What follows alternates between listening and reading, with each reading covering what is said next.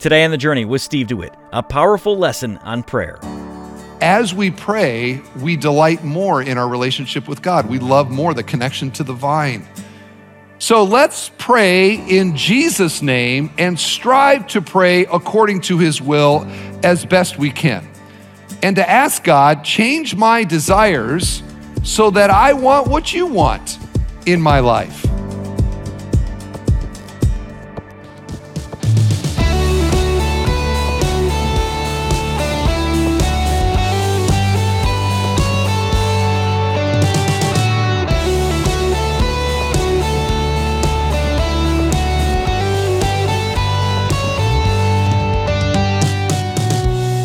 Welcome to The Journey with Steve DeWitt, pastor and Bible teacher at Bethel Church in Northwest Indiana. Our level of dependence on God is reflected in both the quality and quantity of our prayer life. Today, Pastor Steve emphasizes that the more we understand how truly dependent we are on God, the more fervent, powerful, and enjoyable our prayer lives will be. More on thejourney.fm. Now sharing a message preached during a week of prayer at Bethel Church, here's Pastor Steve with a message called Prayer in Jesus' Name. A prayerless church is a sorry church. A prayerless Christian is a sorry and probably struggling Christian. And so as we look to prayer and we realize that prayer is the best indication of somebody who understands how dependent they are on God, surely we all need a greater sense of how dependent we are on God. And you can look at the quantity and the quality of your prayer life as a pretty good indication of whether or not in the day-to-day of life, how much you think you need God or not. So there are three texts, primarily in the upper room, where Jesus refers to prayer. I'm going to read all three of them, and then we're just going to kind of take them apart and learn from them. They are similar. You'll hear that in the language, but here they are. First of all, John 15:7. If you abide in me, there's that abide language again. If you abide in me and I abide in you, ask whatever you wish and it will be done for you. We'll get into that in a second. Here's John 15, verse 16. You did not choose me, but I chose you and appointed you that you should go and bear fruit and that your fruit should abide, so that whatever you ask the Father in my name, he may give it to you. And then John 16. In that day, you will ask nothing of me. Interesting. Truly, truly, or as the old King James says, verily, verily, I say to you, whatever you ask of the Father in my name, he will give it to you. Until now, you have asked nothing in my name. Ask and you will receive, that your joy may be full. All right, so we start with the last text here because it places prayer in its redemptive story context. And I want you to see here that he says, in that day, you will ask nothing of me. Now, that doesn't sound like a statement that inspires a lot of prayer, right? So the day's coming when you're not going to ask anything. What is he saying there? And what is he talking about? And you have to realize, as always, whenever you're reading the Bible, studying the Bible, is that the verse is in a context. And the context here, remember, it's the upper room. It's Thursday night. Jesus is 12 hours from his crucifixion. He is 18 hours from his death. He is 60 hours from his resurrection. He is 40 days from his ascension. And when you realize what Jesus is saying here, it's what he's been saying in the upper room. I'm getting ready to depart. And lots of things are going to change. And one of them that he highlights here is, when I ascend to the Father, I'm no longer physically going to be with you. You're not going to ask anything of me because I'm not going to be here. And Jesus indicates the transition. He says, you're not going to ask me anything. You're going to ask our Heavenly Father. And you're going to do so in my name. Why, first of all, do we pray in Jesus' name? And I want to make it clear why we don't do it, okay? Why we don't do it. We do not do it because it's like a magic incantation that when we utter in Jesus' name, now God the Father is obligated, because we've cast a magic spell on him, to do everything that I have asked him to do. It is also not a kind of PS on the prayer. It's not the farewell. In fact, we're not even told maybe we should start our prayers in Jesus' name. We just always do it at the end, at least most people I know. And we don't include those words in our prayers, even though it's a privilege to do so, or we don't have to. Okay, so I'm not creating another Lord's Prayer where you have to say in Jesus' name. We're not told we have to do that. It's not about the words so much.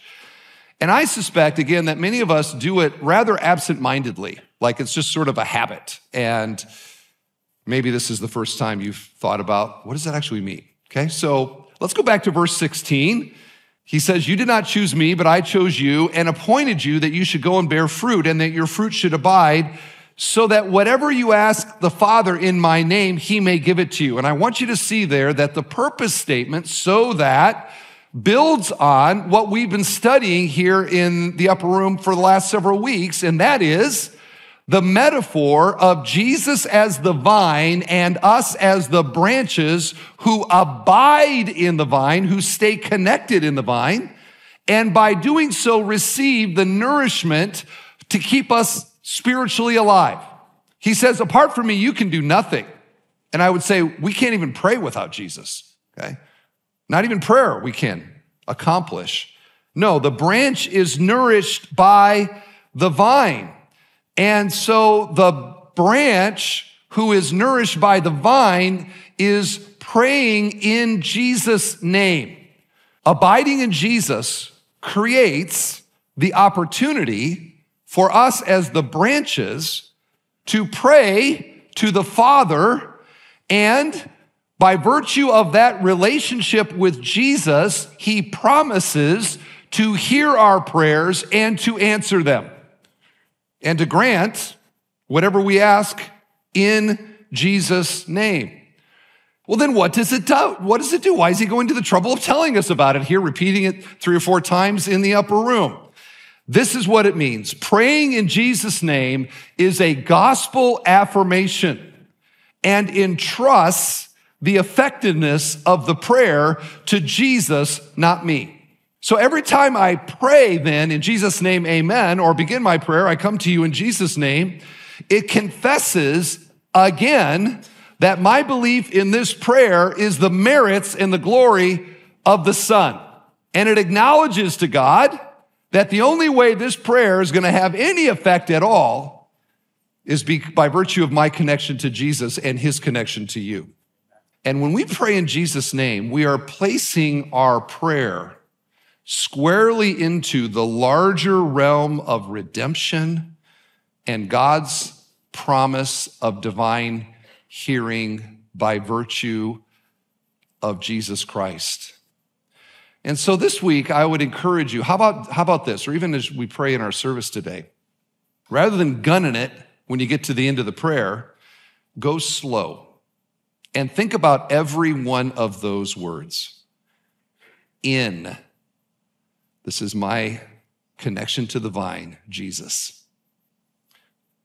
Jesus, Savior, Lord, lover of my soul. Name, his title that represents who he is. In Jesus' name, amen. Well, as we come to part 2 here, this is some practical tips on how to pray in Jesus' name, that our prayers might be effective. And the first thing to realize is that in order to pray in Jesus' name, we have to pray in his will. This explains how God, the text says, promises to answer our prayers when we pray in Jesus' name. This is when our requests are in conformity with God's will, we get whatever we ask every single time. Prayer aligns us more with God's will than somehow stretching God's will to align with ours. Are you with me on that? Okay. Whose will, whose pleasure is driving the things that you are asking God, petitioning him for? When God's will and his glory are preeminent, we get what we want every time, because that means that we want what he wants, okay? Delight yourselves in the Lord and he will give you the desires of your heart, Psalm 37:4. What does that mean? I get what I want. No. When I'm delighting in God, I want what he wants. And so therefore, as what he wants is what happens, I delight in what God has done. So the issue here are the desires within us. That's what James says. It's our motives in our prayers, and our prayers will reflect our priorities. So I would encourage you to just ask God to help you with this. This is hard, okay? This is not easy. And honestly, if you were to listen to my morning prayers, you'd go, there seems to be a lot of Steve in there. Because you know what? There is too much Steve in the prayer. So let's pray in Jesus' name and strive to pray according to his will as best we can. And to ask God, change my desires so that I want what you want in my life. Change me, God, please. And pray scripture, by the way. This is another helpful thing. When we pray God's word, we pray God's will. And so this is where scripture, praying back scripture like we did with Psalm 103 briefly. And maybe even be honest in your prayer. Maybe say something like this: God, I think I might be praying selfishly right now. Or to say, God, I might be totally out to lunch right now. I'm off the rails here, possibly. Somehow I think God likes the honesty, because he already knows, yeah, you are off the rails in that prayer. Maybe acknowledge it. So strive as best we can to pray in Jesus' name, in his will, according to his will. And secondly, to pray in his way.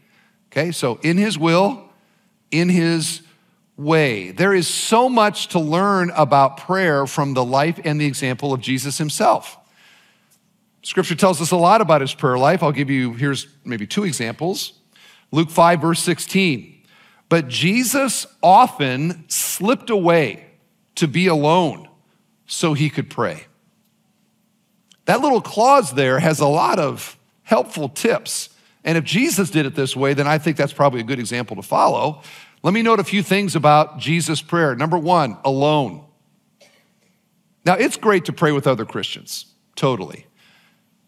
But there is a real need, I think, for every Christian to get alone with God, to open my heart, to open my will, to open me up to the divine presence of God, and to there, with open hearts, invite him into my day, to welcome him, to surrender, if you will, to plead with him.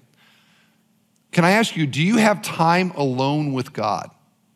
And if not, might the week of prayer be a catalyst for you to find your own rhythm and way to have a regular time alone with God?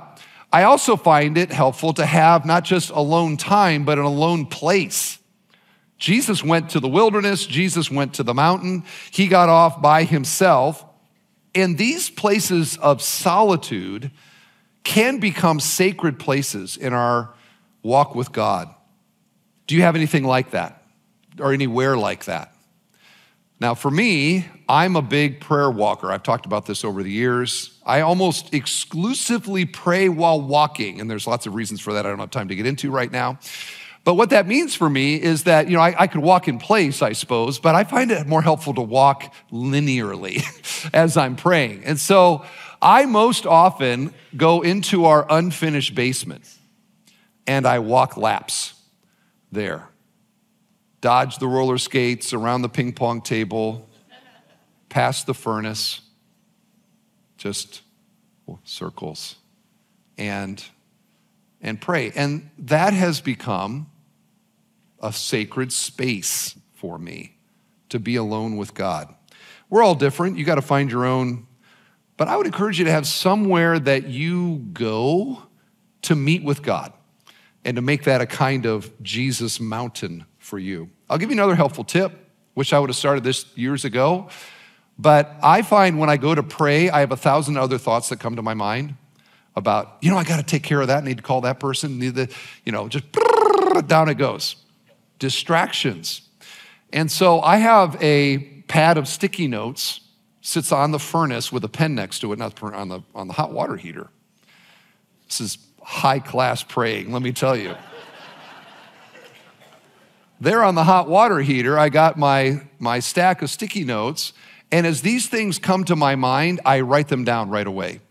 Because then I don't have to continue to keep it in my RAM, keep it in my, I remember that. I write it down, I don't think about it anymore, and I can focus on praying. And as a side note, sometimes I think, is the devil distracting me with, these kinds of things? And I sort of I do judo on him, because I get awesome ideas while I'm praying and I write them down. And so he doesn't want to bring ideas to me then, because I'm turning them against him. That's not in the notes. I sometimes think about that. The tip was to write it down and have something to do it. But alone, okay? So alone. Notice also that it says that he did this often. Often. Jesus slipped away to pray. And it was enough that the disciples and the writers of the gospel noted how often he did it. Now, I think that if the Son of God realized his dependency on God the Father such that it caused him to pray often alone, how much more should human beings like you and I realize how frail and how dependent we are on God? Don't you think if we could have God's perspective on our frailty, we all would realize we are way more dependent on him? And wouldn't that cause us then to pray as a means of God continuing to nourish my spiritual life? And prayer, of course, is, again, one of the very best indicators of whether functionally we are dependent on God in the day-to-day of life or realize it. Do I feel the need to pray? Do you? Friends, I want to encourage you, pray, okay? Pray. Pray badly if you must. It's better to pray badly than to not pray at all. Don't be embarrassed about your awkward prayers, okay? Your Father loves you. Sent his Son to die for you when you were still a sinner. And you might be a horrible prayer. Somehow he likes it. It's like when I hear my girls pray. They pray the craziest prayers. And when they're done, I'm like, yes. I think God might be in heaven like that. Third, I'm going to note, lengthy. Lengthy. Luke 6:12, in these days he went out to the mountain to pray, and all night he continued to pray. You kind of fly by that verse, you don't realize. All night prayer? Stayed awake all night. Some of us are like about 8:30, that's about it, okay? Here's Jesus actively, mentally praying all night long. I remember years ago in my youth pastor days, I got motivated about prayer and I scheduled a personal prayer retreat. And somebody in the church had a cabin in the southern Indiana out in the woods, rustic, I think it had electricity barely, one of these things. And so I thought, I'm going to get away. I'm going to meet with God. And so I scheduled 2 days away. I drove all the way down there. I got to the cabin. I said, now I'm going to pray. And so I started to pray. I prayed about everything I could think of. I prayed for every missionary. I prayed for every person, every kid in the youth group, all of that. I prayed. And I checked my clock, 30 minutes. I thought, how am I going to do this for 2 days? I think I left early is my recollection, because at that stage of my life, I had bitten off more than I could pray. But I would encourage all of us to ask, how can I increase the quantity of my prayer? Would a family member, for example, not to bring guilt, but just to say, would a family member who lives with you say that you pray often? They probably know. We should strive for that like Jesus. Another tip from my experience is to realize that praying isn't always me talking. That's another key tip. Sometimes we think to pray, I got to talk. And for introverts, that is not an easy thing to do. So some of you introverts are like, 4 sentences verbally, that's about all I got, okay? That doesn't mean you can't pray, because prayer is communion with God. Maybe think about it like that old married couple that just sits on the front porch. They commune with one another, they say nothing, but they are together. They are in each other's presence. And when we pray, we have the opportunity not just to talk, but to meditate, to think about the goodness of God, to consider the qualities of God, to think about my life through the grid of a sovereign God overlooking me, making promises to me. All of these spiritual kind of thoughts, thinking them, and maybe in some ways praying them back to God. Contemplate his word, his work, his character, his gospel, his son, his will, his ways, his wonder. And as you do that, your prayers go like from the now I lay me down to sleep type prayers into more mature praying, deeper praying, more praying. And here's the thing, and it doesn't feel weird, and it doesn't feel awkward. I would encourage us to pray often. Don't start off with, by the way, with the Jesus all night prayer. Some of you might be going, I'm gonna do it. Why don't you start off with his model prayer? There's a good place to start, the Lord's Prayer, and build from there. And finally, going back to the vine and the branches, to realize that prayer is a fruit that produces more fruit. Prayer itself is a fruit. Satan never wants us to pray, okay? A satanic fruit would not be more prayer in our life, but a spiritual fruit would be. And when we're connected to the vine, prayer is a part of what bubbles out from us, what is produced in us. And that is a good thing, because as we pray, we delight more in our relationship with God. We love more the connection to the vine. And so prayer is a means to more joy. And I take from this that prayerlessness is joylessness. Prayerlessness is joylessness. You cannot be a joyful Christian without an active prayer life. And we see in this that prayer bears more fruit. And note the fruit: joy, gladness in God. I wonder how many of us view prayer that way. Like, man, I'm sad, I'm gonna go pray so I can get glad in God. Probably not. And yet that's what the promise is here. So prayerfulness multiplies our zeal and the vitality of our spiritual life, and indeed our joy. And so Bethel Church, let's pray in Jesus' name, in Jesus' way, that our joy may be full.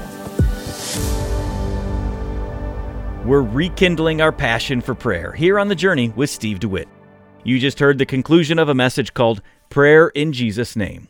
If you missed part 1, you can replay it online at thejourney.fm or by subscribing to our podcast. Well, whether you're just starting your prayer journey or you've been a believer for a long time, I hope today's sermon encouraged you to strengthen your bond with the one who's at the core of it all, Jesus Christ. Helping you deepen your connection with Christ is our primary goal here on The Journey. That's why each day we share the gospel on the radio and internet, reaching men and women worldwide, with some encountering Christ for the very first time. But as a program supported by listeners, we wouldn't be able to do it without you. Your financial support helps us broadcast The Journey's Bible teaching program. And when you make a generous gift today of any amount to this ministry, you're helping us reach even more people for Christ. So will you join us today? You can give by calling 844-7-JOURNEY. That's 844-756-8763. Or visit us online at thejourney.fm. And when you give, we'll say thanks by sending you a book by best-selling author and pastor John MacArthur. It's titled The Upper Room: Jesus' Parting Promises for Troubled Hearts. In The Upper Room, Pastor MacArthur takes us back to the night and the glorious hope we have in Christ. This is Vintage MacArthur, an exposition of the text that resonates with devotion to the Lord and love for God's people, calling us to know and love the one who loved us to the end. And you can request your copy when you call 844-7-JOURNEY. That's 844-756-8763. Or give online at thejourney.fm. I'm your host, Tim Svoboda. Come back tomorrow when Pastor Steve begins a message all about God's sovereign grace. That's Friday on The Journey. Today's program was produced and furnished by Bethel Church in Crown Point, Indiana.